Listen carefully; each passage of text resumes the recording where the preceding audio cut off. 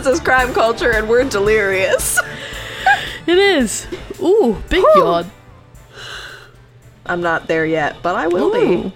I'm a little sleepy. Come here, yawn. Come.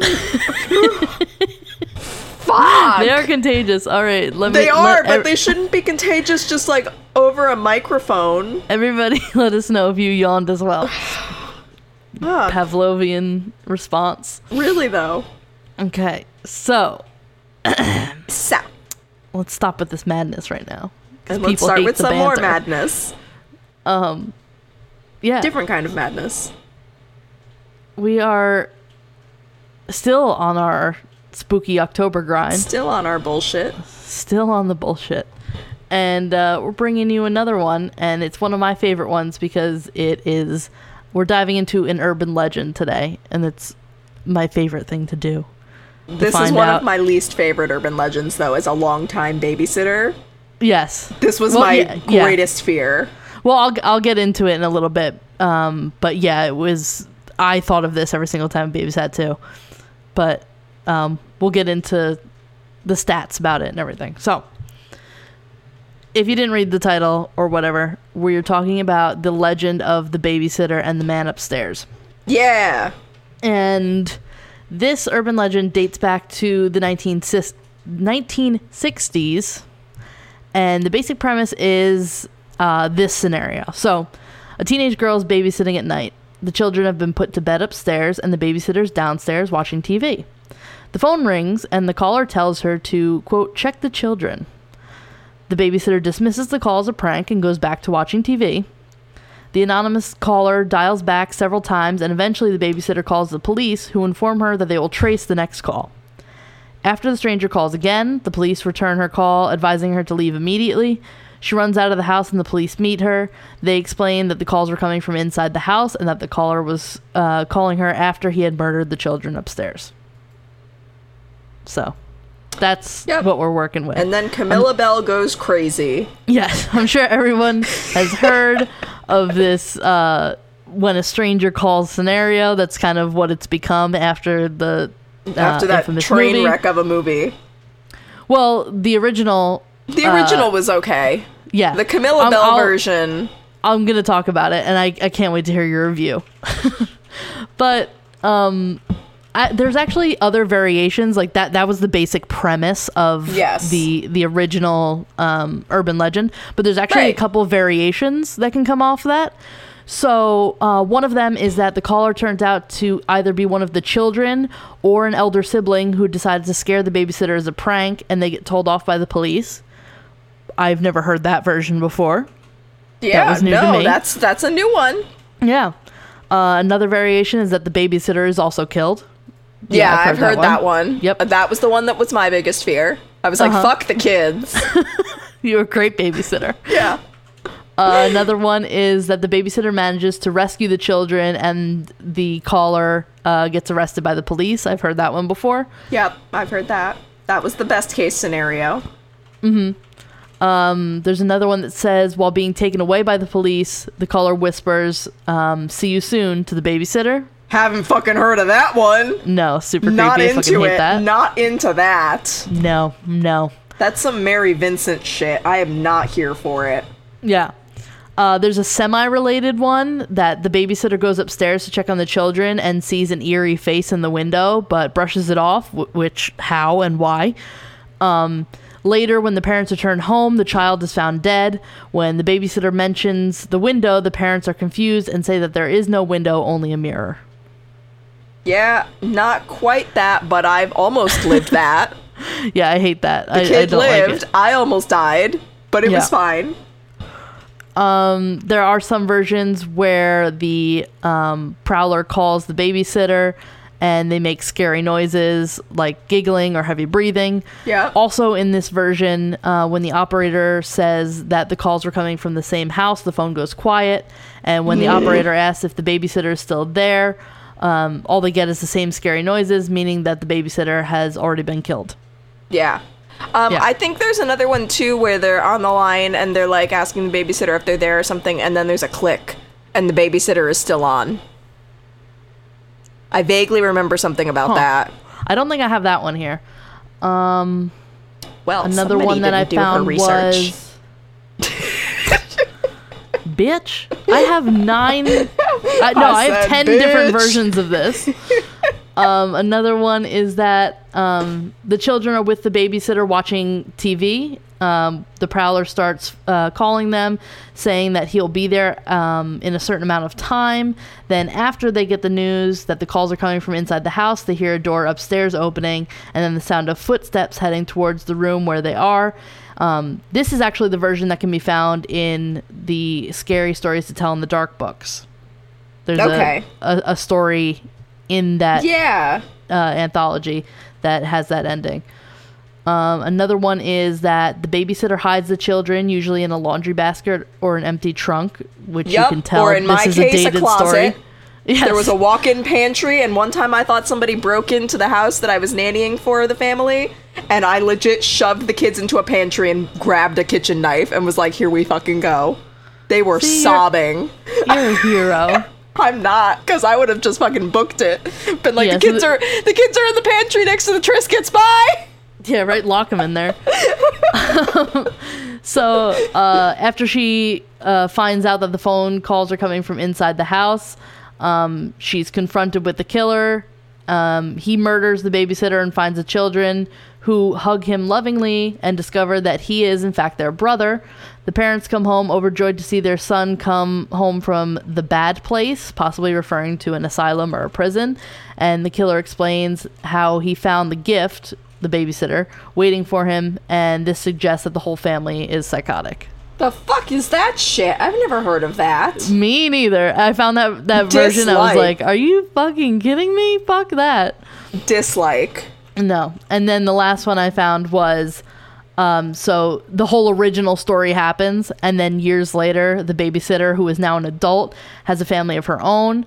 And one evening, she and her husband go to have dinner while a babysitter looks after their children. The evening is going great until a waiter approaches their table and says that there's a phone call for her. She answers the phone and hears, "Did you check the children?" And this is actually the ending to some movie versions. I was going to say, it made me think of, like, Michael Myers a little bit, because doesn't she have, like, a kid of her own, and then, like, the kid ends up being a target or something? I mean, that's how you perpetuate more sequels. Yeah, I know. You just gotta have the original character have a connection.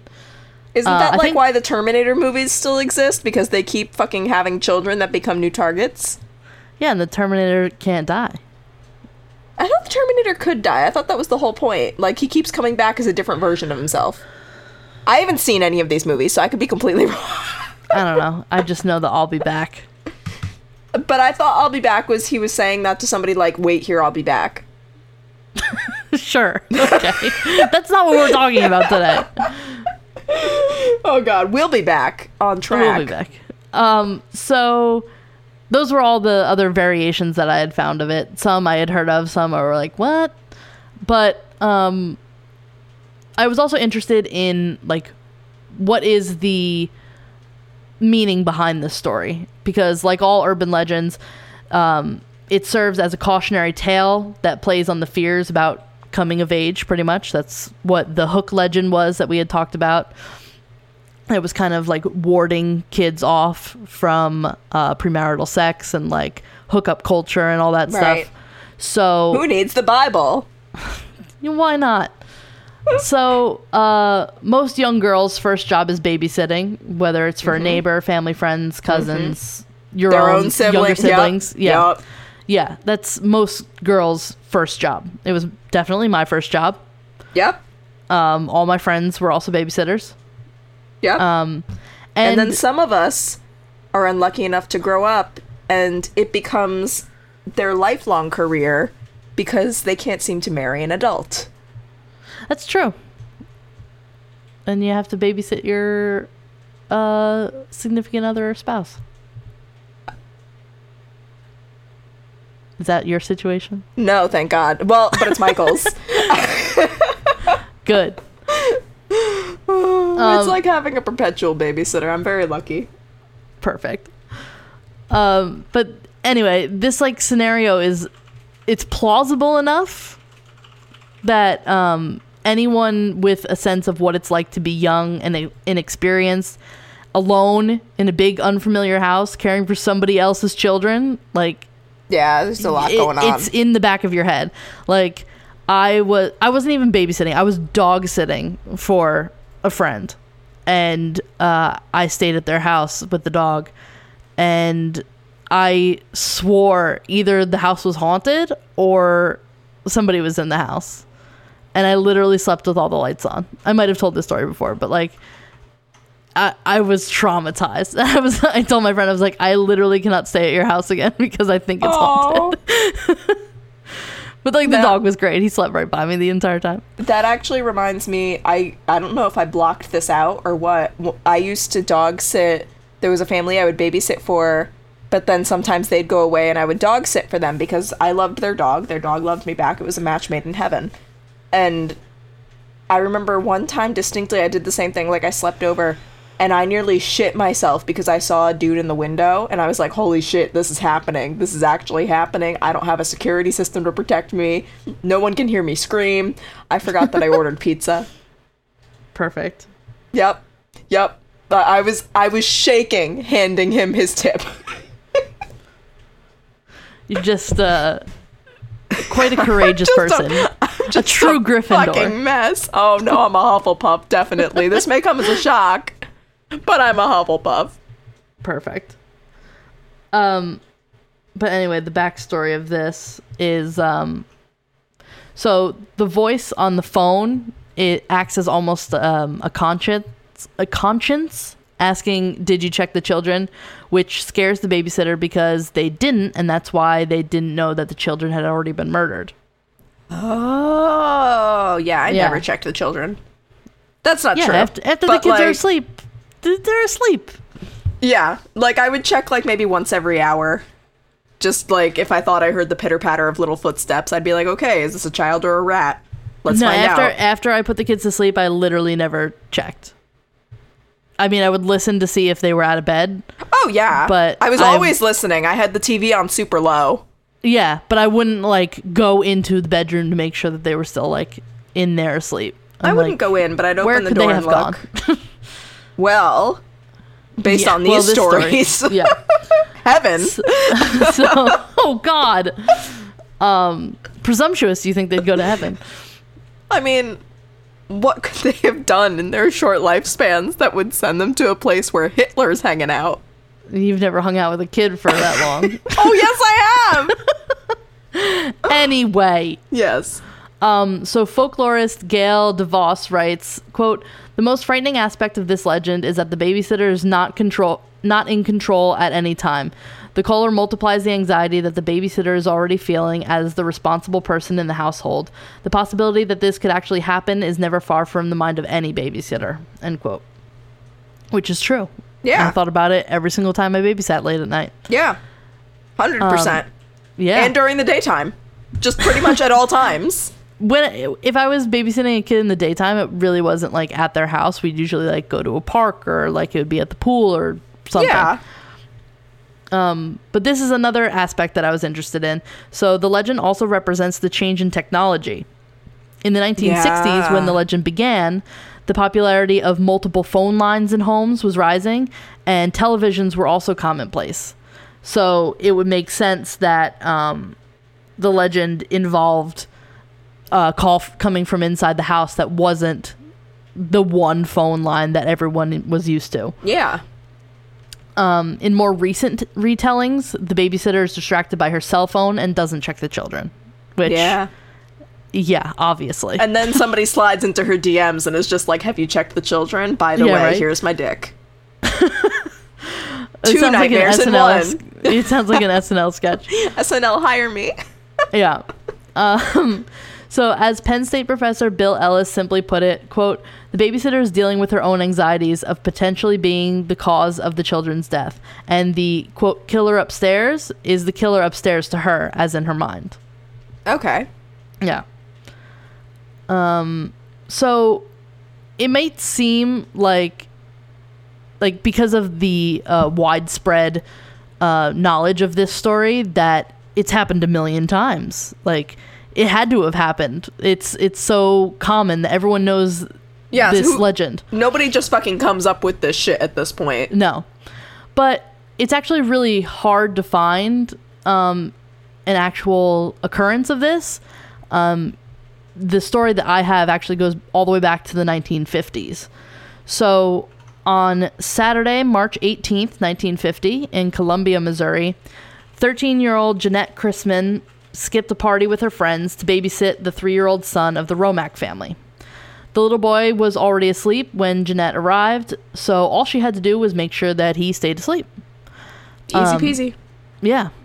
Decades later, in the documentary Killer Legend, Jeanette's friend Carol said, quote, "It was kind of an eerie night. I was also babysitting, and I just felt uneasy," end quote. Reports say that night in Columbia, the temperature was below freezing, and it was raining and sleeting. So, kind of a shitty night to be out babysitting. I never wanted to go out when it was, like, super fucking cold, and I knew at the end of the night, I'm like, oh, I just want to be in my pajamas. Yep. I don't want to fucking be out here. Yep. Though everybody had a much better stock of tea than I did, so I was like, at least I got my tea. Yeah, everyone was like, eat all the snacks you want. I was like, you don't have to tell me twice. Yep. So I only had one family ever say that, and the mother literally was like, you can have any snacks that you bring, but you can't touch any of them in the pantry because those are for our son. And I was like, damn. And then what did her son do? He fucking stole my snacks and ate them. But anyway, I'm not bitter. It was a dark and stormy night. Babysitting stories. Yes. I once babysat for a family that was severely kosher, and I had food that was not kosher, and I had to eat it on the front steps. Oh, damn. Yeah. So there was I thought you were going to say that the kids got it. I was like, oh, shit. No. That's not good. All right, so it could be worse. Like, it sucks that you had to eat on the steps, but it would suck worse if, like, you gave somebody, like, a hot dog with cheese on it. Yeah.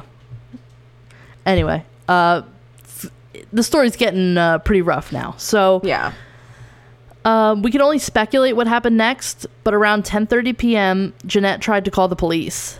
Officer Roy McCowan was only able to hear Jeanette's panic screams to come quickly, as he was unable to trace the call. I think in some articles that I was reading, they said that they were like, it was so late and it was like a little short staff that there wasn't anybody to run the boards. Oh, wow. So they couldn't trace it. So they really couldn't, they didn't have any information to go on. They didn't know how to find her. Yeah, sounds like the 50s. Yeah. So soon after Jeanette's phone call to the police, Mrs. Romack tried to call and check in to see how the night was going. She only received a busy signal, but thought little of it. It was only when the Romacks came home around 1:30 a.m. that they realized that the busy tone had probably been the phone still off the hook while Jeanette was dead nearby. Oh, shit. Yeah. So Jeanette Chrisman was raped and strangled to death with an ironing cord. Oh, my God. Yeah. There were wounds on both sides of her head, including puncture marks that appeared to have been made by a small metal instrument. And she had scratches on her face and skin under her fingernails. Oh, God. Although a garden hose left outside was used to break the window, police say that the furniture and light fixtures near the window were totally undisturbed, making it impossible that the person had entered that way. And the blinds were those little mini blind things, the horizontal ones, and we have those in our apartment. And you can't crease those without them going all like fucked up. So like there's no way somebody came in through that window. And it was right next to a piano that had like some stuff on the top of it, and nothing was knocked over. Like literally the window was broken and nothing else was done.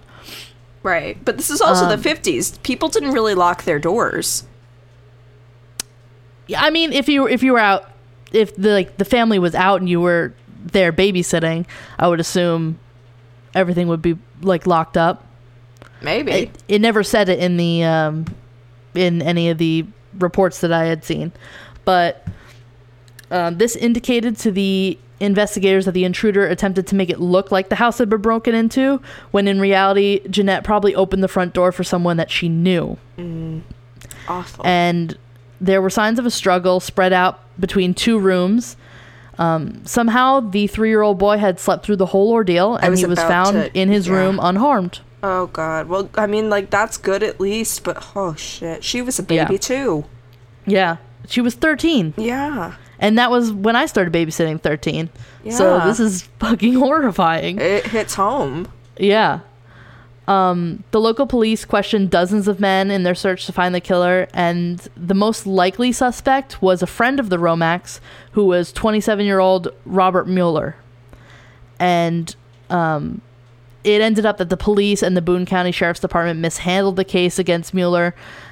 He passed a lie detector test and sued the police department for holding him without a warrant.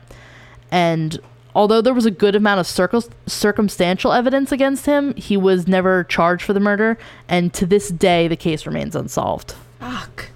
Yeah. And there's no way they can get, like, I know you had said that there was skin under her fingernails. There's no way to get at that now? I don't know, but I'm going to read you some of the evidence against Robert Mueller, and you're going to be like, how the fuck is this guy not put away forever for this? Okay. So, first of all, he lived less than half a mile away from the murder scene. Not the most damning evidence, but weird. Yeah. His wife had called the Chrismans earlier that day to see if Jeanette could babysit for them that night, but was told that Jeanette was already going to be babysitting at the Romacks, so he knew exactly where she would be and that she would be alone. Okay, yeah, that's not great. Not great. Mr. Romack testified that Mueller had commented on Jeanette's, quote, well-developed form, and speculated that she was probably a virgin. Well, she was fucking 13 years old, so I'm gonna say, she probably was. Yeah. How many 13-year-olds did he know that were getting laid? I mean, it was the 1950s, but I don't think things are that different. Oh, I feel like things were a little bit more different. Maybe that's just me being dumb, but I feel like they were a lot less, not less sexual, but they acted on it less. Yeah, but a 13-year-old, it wasn't common. 13-year-olds, it wasn't common at all. It's not common today. It's never common. No, it shouldn't be. No, it's not normal. They're babies. Yeah. So, Mrs. Romack said that Mueller had run his hand across her dress 2 days before the murder. So, another inappropriate action. Yeah, you're married, my dude. Yeah. With a child, presumably, because they asked the babysitter, yeah. Yeah. So, Mueller was also known to carry around a mechanical pencil with a round punch end that generally matched the puncture wounds found on Jeanette's head. Yeah. So, there was that. There were other reports of rapes between the two murders. I'll talk about another murder later on. And one of those reports where the victim was raped just 2 blocks from where Jeanette was murdered, the suspect was said to be wearing a mask. Robert Mueller was interested in the theater, and he actually made masks. So he would be in possession of a mask. At least one. Yes. Mr. Romack had shown Jeanette a loaded shotgun, told her how to use it, and left it by the front door. The theory is that Mueller broke the side window, which would scare Jeanette, who would run to the kitchen to the phone. That would give him enough time to enter the house through the front door, get to the kitchen before Jeanette could reach the gun. That's the theory of, because there was a struggle between 2 rooms. So that's the theory of how he got her away from the gun. And Mueller knew that Romack had shown her the gun. Right. Yeah. So he knew that there was a gun there, and he knew that she knew that there was a gun there. So he was like, how do I get her away from, presumably, allegedly, how do I get her away from this gun so that I can enter the house? And that's what he did. Allegedly. Mm-hmm. So another thing is that Mr. Romack also told the police that Mueller at one point told him plainly, quote, I might have done it and then forgotten it, end quote. What? Yeah. You just fucking forget? Is that a confession I hear in the distance? I might have done it and then forgotten it. Sounds kind of like you did it. That sounds like something a child would say when they've done it. Yeah. I might have eaten the entire package of Oreos before dinner, but I forget. And then forgotten it. Yeah. Maybe you found the package under my bed? Well, maybe I did it and I forgot. Yeah. There were various other rapes in the Columbia area, like in and around this time. of Chrisman's murder, and the rapes and murders stopped after Mueller left town. But then again, so did a large number of other young men for the Korean War. So you can't definitively say, but you can speculate. Yeah. Yeah. And despite the urban legend, there's no hard evidence that Jeanette's killer placed any calls to the Romax phone that night, either from the inside of the house or the outside. And that detail was probably left for dramatic effect to the legend afterwards. Jesus. But I don't believe the legend was based on this story. Okay. I think it could have taken liberties from it, but right. Nothing explicitly said, like, this is where the story came from. At least when I was researching. And I have a couple of resources that I'll put on the website that I got all of this information from. Right. If you know different, let me know, because I find this very interesting. If you know who killed Janet, let us know, because she deserves fucking justice. That's Jeanette. so fucked up. Jeanette Chrisman. Jeanette. I'm sorry. Yes. Fuck, I'm awful. There was actually a murder a couple years earlier, 4 years earlier, in the same area, Columbia, Missouri. On February 5th, 1946, Mary Lou Jenkins had been brutally murdered in a similar manner to Jeanette, and it was just 2 blocks from the Romax house. So, in the same general area. Yeah. Mary Lou was also home alone while her mother looked after an elderly couple that was a neighbor, and her father was out of town. And if Mary Lou's mother was away, they had a plan to signal each other just in case anything felt weird. And the plan was to turn on the light and lift up the blinds and place a phone call, because they were right next door to each other. So Mary Lou's mother noticed that the lights were on and the blinds were up at the house, but she never received a phone call, so she thought nothing of it. The following morning, when she returned to the house, she found her daughter dead on the living room floor. She had been sexually assaulted and strangled with another electrical cord. Yeah, this definitely sounds like a serial predator. Yeah. So both girls were found on the living room floor, sexually assaulted and strangled with an electrical cord that had been cut from the appliance with scissors. So not like ripped or pulled out. It was cut. So it seemed a little too close. Right. That, I don't know. I personally think it was Robert Mueller, but yeah, the evidence sounds really damning. Yeah. Unfortunately, a mentally challenged black man named Floyd Cochran, who had previously killed his wife, was found guilty of Mary Lou's murder and was quickly executed for it. So, Columbia, Missouri was a very racially charged town during that time. So, they had a suspect. I don't even know what type of connection Floyd Cochran had to Mary Lou Jenkins, if he was around that area, if somebody had seen him there, but they were like, a black man who has already killed somebody, yeah, he probably did it. Yeah, fucking. Yeah. I hate people. This is 1946. Yep. Sounds about white. Sounds about white. But examples of this legend in pop culture are, as you can imagine, all over the place. The first one that I found was a movie called Foster's Release, and that was in 1971. And it's a 14-minute short film in a classic retelling of the original urban legend. And the film was featured at the Edinburgh Film Festival, LA FilmX, and the Chicago Film Festival, among a bunch of others. And in Illinois, it was commonly shown in classes in a home ec class to illustrate the concept of responsibility and deviancy. Which they got rid of home ec when I was in high school, but like we had a class called Family Living. No. And it was supposed to be something similar, but I was never shown a fucking horror movie during Family Living. I went to Catholic school, so I wasn't shown shit. No. You were shown the Passion of the Christ, presumably? I was shown that in around the 4th grade, but I was never shown anything for, like, sex ed. No. The Passion of the Christ is a fucking R-rated movie. That's okay Yeah. to show to children, but we're not going to That's tell fine. them anything about sex because they shouldn't know about it until they're married, and then they can kind of just figure it out. Figure it out on your own. The Bible God damn probably it. says something. Probably. It's a how-to. Jesus writes a how-to on how to have sex with somebody. Yeah. That's how you're supposed to learn, right? Yeah. Through Jesus. Anyway, this has gone off the rails. The next movie that I found is called The Sitter from 1977. And it's a 22-minute short film, and it was shot on 35mm film in 3 days in May of 1977. And the whole budget was $12,000. Oh, wow. Yeah. Well, what would that be today? What year did you say this was? 1977.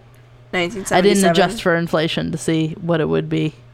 I mean, it's still pretty low, like, to me at least, but Yeah. that's pretty... You said it was 12,000? 12,000, yeah. So that would be about... I mean, it's not a whole movie. It was a 22-minute short film, so it's counts. like a sitcom episode Yeah. length. But it was about $50,800 just over. Oh, okay. That's still pretty hefty for a short Yeah. film. I've been in them that have had no budget. Yeah. I mean, it is hailed as like a classic, just like one of the Right. scariest things that came out during that time. And it's still, to this day, it has a 6.9 out of 10 on IMDb. So it's Okay. still Yeah, it still loved. holds up. Yeah. And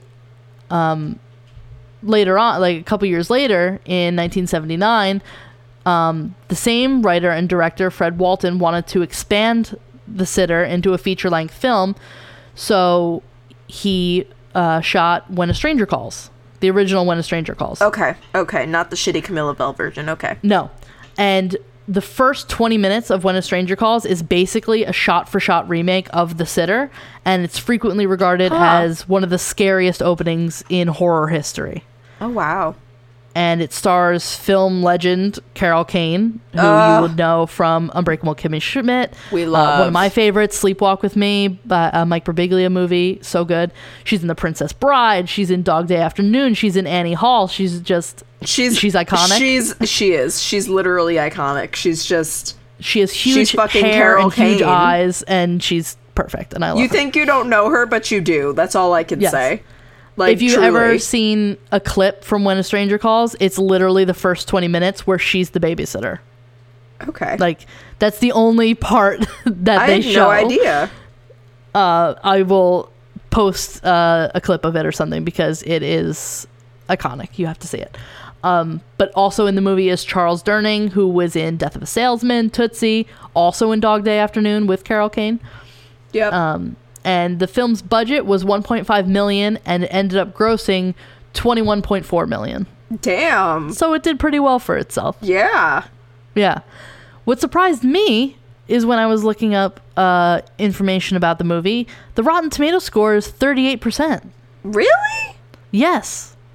Very surprised. Yeah. The that audience sounds- score is 49%, so that's a Did little you bit not better. know Carol Kane was in it? Yeah, right? The 38% is only for Carol Kane, only for the first 20 minutes. Mm-hmm. And then the Google score is 91%, which seems about right. Yeah. And then it's got a 6.5 out of 10 on IMDb. Okay. But I believe When a Stranger Calls is the one that has the ending where years later she gets a call while she's out to dinner with her husband, and somebody has pulled the same thing on like the babysitter that she has. Huh. Yeah, I think that's the end of the movie. I haven't seen it in a long time. I don't know. I truly But don't then know. this I also didn't know. There was a TV movie sequel with the same writer, director, and cast called When a Oh. Stranger Calls Back in That's very 1993. rare. Yeah. Probably and not going to be actually, great. no, it got a Rotten Tomato score of 57%, What the fuck? better than the original movie. What? It got an audience score of 55%, a Google score of 93%, And an IMDb 6.3 out of 10. So How it is this did, doing like, better than the original? That's it what? did phenomenally. That never happens. Like, No. what the fuck? Oh, that's weird. Yeah. I was very surprised. If you want to know more about it, there's like a Wikipedia page for it, so you can read like the little plot blurb. It looks pretty good. I've never seen it. I didn't even know it existed until researching this episode. It was like a TV movie. So Okay. yep, back channels. It also came out the year after I was born, so Aw. makes sense that I didn't see it when it was on TV. I was not yet born. No, you were just a twinkle. Just a twinkle. And then the movie that you've been referencing, the 2006 remake of When a Stranger Calls. And this is not so much, it's a remake, but it's more of an expansion of the first 20 minutes. So it's kind of a remake of The Sitter, because what When a Stranger Calls, the original one is the first 20 minutes was The Sitter, where she's in the house, she gets the phone calls, did you check the children, blah, blah, blah, blah, blah, runs out of the house. And then the rest of that movie is the investigation into the crime. So the 2006 When a Stranger Calls is the entire time she's in the house getting the phone calls. Yep. Yeah. Yep. So Camilla Bell is the... Camilla Bell. Yeah. So she was in A Little Princess, and I knew her from Rip Girls. I was about to say she was in Rip Girls. Movie. She was also in the Jonas Brothers music video for Love Bug, which is what caused Joe Jonas to leave Taylor Swift for her, and I fucking hated her because Wow. of it. I didn't particularly like Taylor Swift as a result of it either. I was like, he's mine. But I was like, you temptress. You vile temptress. I hated her. All right, then. Yep. Other notable actors that are in the movie are Brian Cranston. Garrity? No. Wouldn't that be something? That would be amazing. I think it's Brian Garrity. He was in The Hurt Locker, and he was actually the EP for the Stanford Prison Experiment, Oh. which we did an episode on. Yeah, So okay. look at this coming all around again. Clark Gregg is also in the movie. He was in The Avengers and The Usual Suspects, so pretty notable name. And the best friend of the babysitting girl is Katie Cassidy, who I know from a little miniseries called Harper's Island, which I will probably talk about at some point, because it's not like exactly true crime, but it's like murder mystery in the vein of And Then There Were None, and it's so fucking good. Okay. So this movie grossed over $66.9 million worldwide on a $15 million budget. Damn. So it also did pretty good. Yeah, but- I'm surprised. Guess what the Rotten Tomatoes score was? Ooh, 28. It was 9. Oh. 9%. Every Joe Jonas That fan was- just yeah, fucking but that's- negged the shit out of it. The Rotten Tomatoes score is like the critics' Yeah. mean score, Well, right? I remember critics fucking hated the movie. Yeah, because the audience score is 44%. Yeah. So that's pretty good. And the Google score is 88%. I think it should be said that one of the best movies that Camilla Bell has ever done, she played a cave woman and largely did not, like, speak. Ah, she did a lot of face acting. If we're wondering what kind of performance we could expect out of her, I feel like that speaks volumes. Well then. It also got an IMDb score or rating of 5.1 out of 10. So That's, I guess. it's mixed reviews. Yeah. To put it The critics mildly. yeah. The critics' consensus of it was When a Stranger Calls ranks among the more misguided remakes in horror history, offering little more than a wrought, largely fright-free update of the original. Okay. So, didn't really like it. Yeah, no. Same here. But for the release of the film, remember, wait for this throwback. AOL Instant I'm ready. Messenger ran ads. Love it. Doesn't your heart TBT. just flutter? Yes. I So feel like my AOL mom's been reading my messages all over again. AOL Instant Messenger ran ads beckoning users to IM Jill020306. So when they messaged this Jill, it was like a bot, and it made small talk before panicking after she receives a phone call from a stranger asking her to check the children. She then gives the user the phone number, which was a toll-free 877 number, and asks them to call her. So when the user would call, they would hear an ad for the movie. Oh. Also, yeah, very That's a interesting. clever marketing tactic, yeah. That's why I had to include it, because I was like, that's that's fucking crazy. awesome. I've never heard that before. That's very So- 2000s, but like it works. Yes. So also around the time of the DVD release, a new screen name appeared, which was Jill051606, and it was to tie in the DVD release date of May 16th, 2006. And Oh, that's Timmy's birthday! oh yay! Yeah! He shares a birthday with the DVD release of a shitty sequel. Love you. Perfect. Tell him. So this does not involve calling her, but instead she directs the user to a video security system on the official DVD site where the shadow of a stranger passes by frequently. No. This is another early 2000s thing. MySpace also ran an advertisement. Oh, man. Wasn't allowed to Yeah. have one of those. The profile for Jill051606, the users could add the profile as a friend, leave comments, and read Jill's blog. So, I just got instantly transported to. I wonder if Jill's So blog many is still memories. accessible.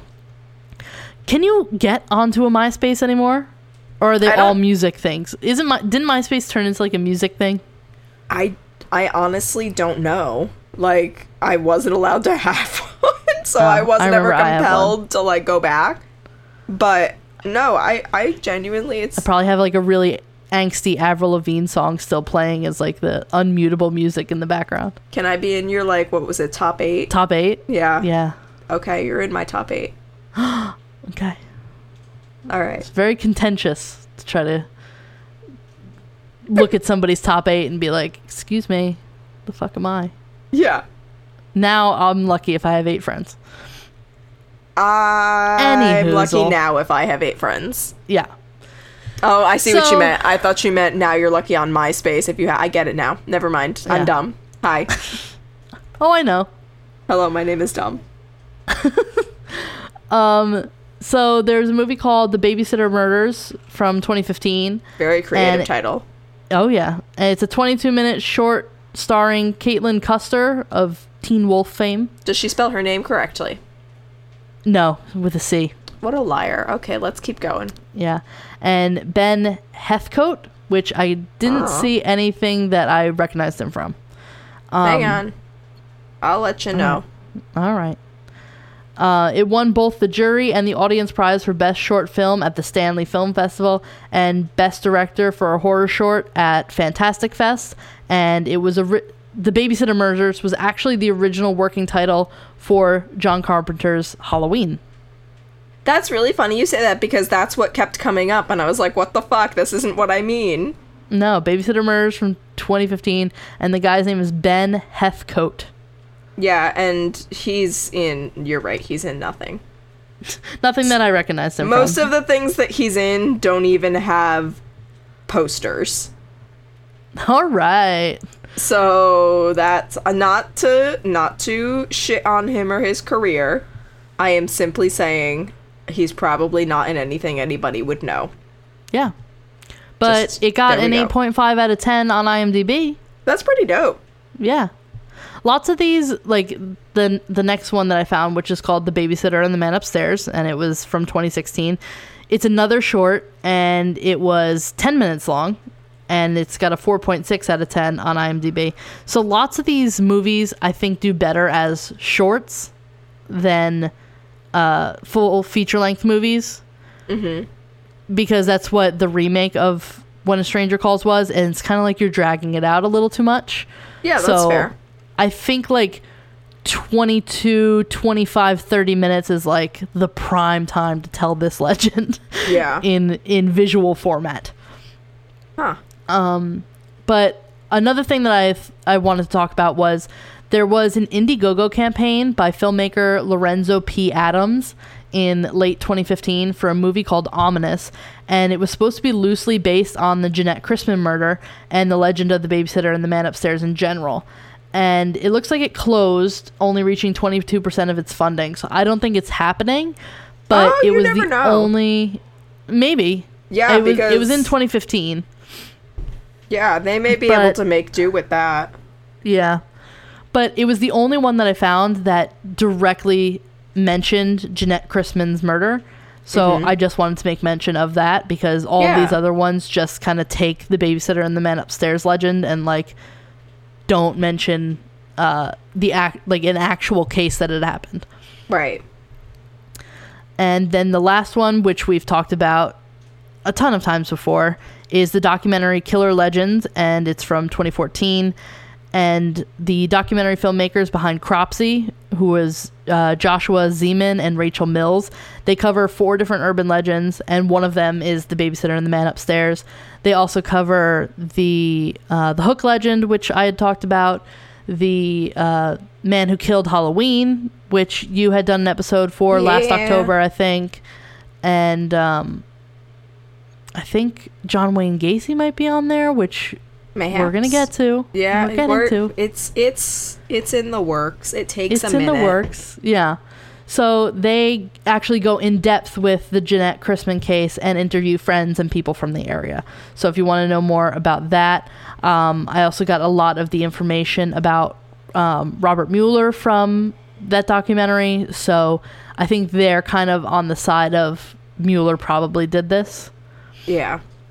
Yeah. Aren't we all? Aren't we all? So that's it from me. Damn, son. Yeah. That's a lot. Yeah, it is. I was actually very surprised. Yeah. It seems like when you read the original urban legend of it, it's literally like a tiny little paragraph, and to see that it spawned all of this crazy pop culture stuff, like all these movies and everything, it's pretty impressive. Right. Yeah, no, that's pretty great. Like, it's not great that it happened in real life, but it's pretty cool that it's transcended time. Yeah, but it's also, like, not... Like, how many people do you know Jeanette Christman? Like, oh, yeah, no. But I feel like people no should, one knows because this if we're gonna say these stories, we should know that it comes from, at least in my opinion, that it comes from a person. A real place, yeah. Yes. Yeah. But yeah. So... that is all I got for you today. Okay. So if you want to see any of the links that I used as resources, or you want to do your own research and get back to me if you find any more details, you can find all that information at crimeculturepodcast.tumblr.com. You can also, once you're there, find all of the links to our social media, which is Instagram, Facebook, Twitter. Our Patreon link is there. If you want to join our Patreon, you can join for as little as $1. True. Or as much as however much you're feeling. Or as much as very many. As very many. And we have so many different kinds of rewards that you can get. True. And be a part of, and it would mean a lot to us. So. Yeah, and it's, I think, tax deductible. If you care about that sort of thing. I believe donations are tax deductible.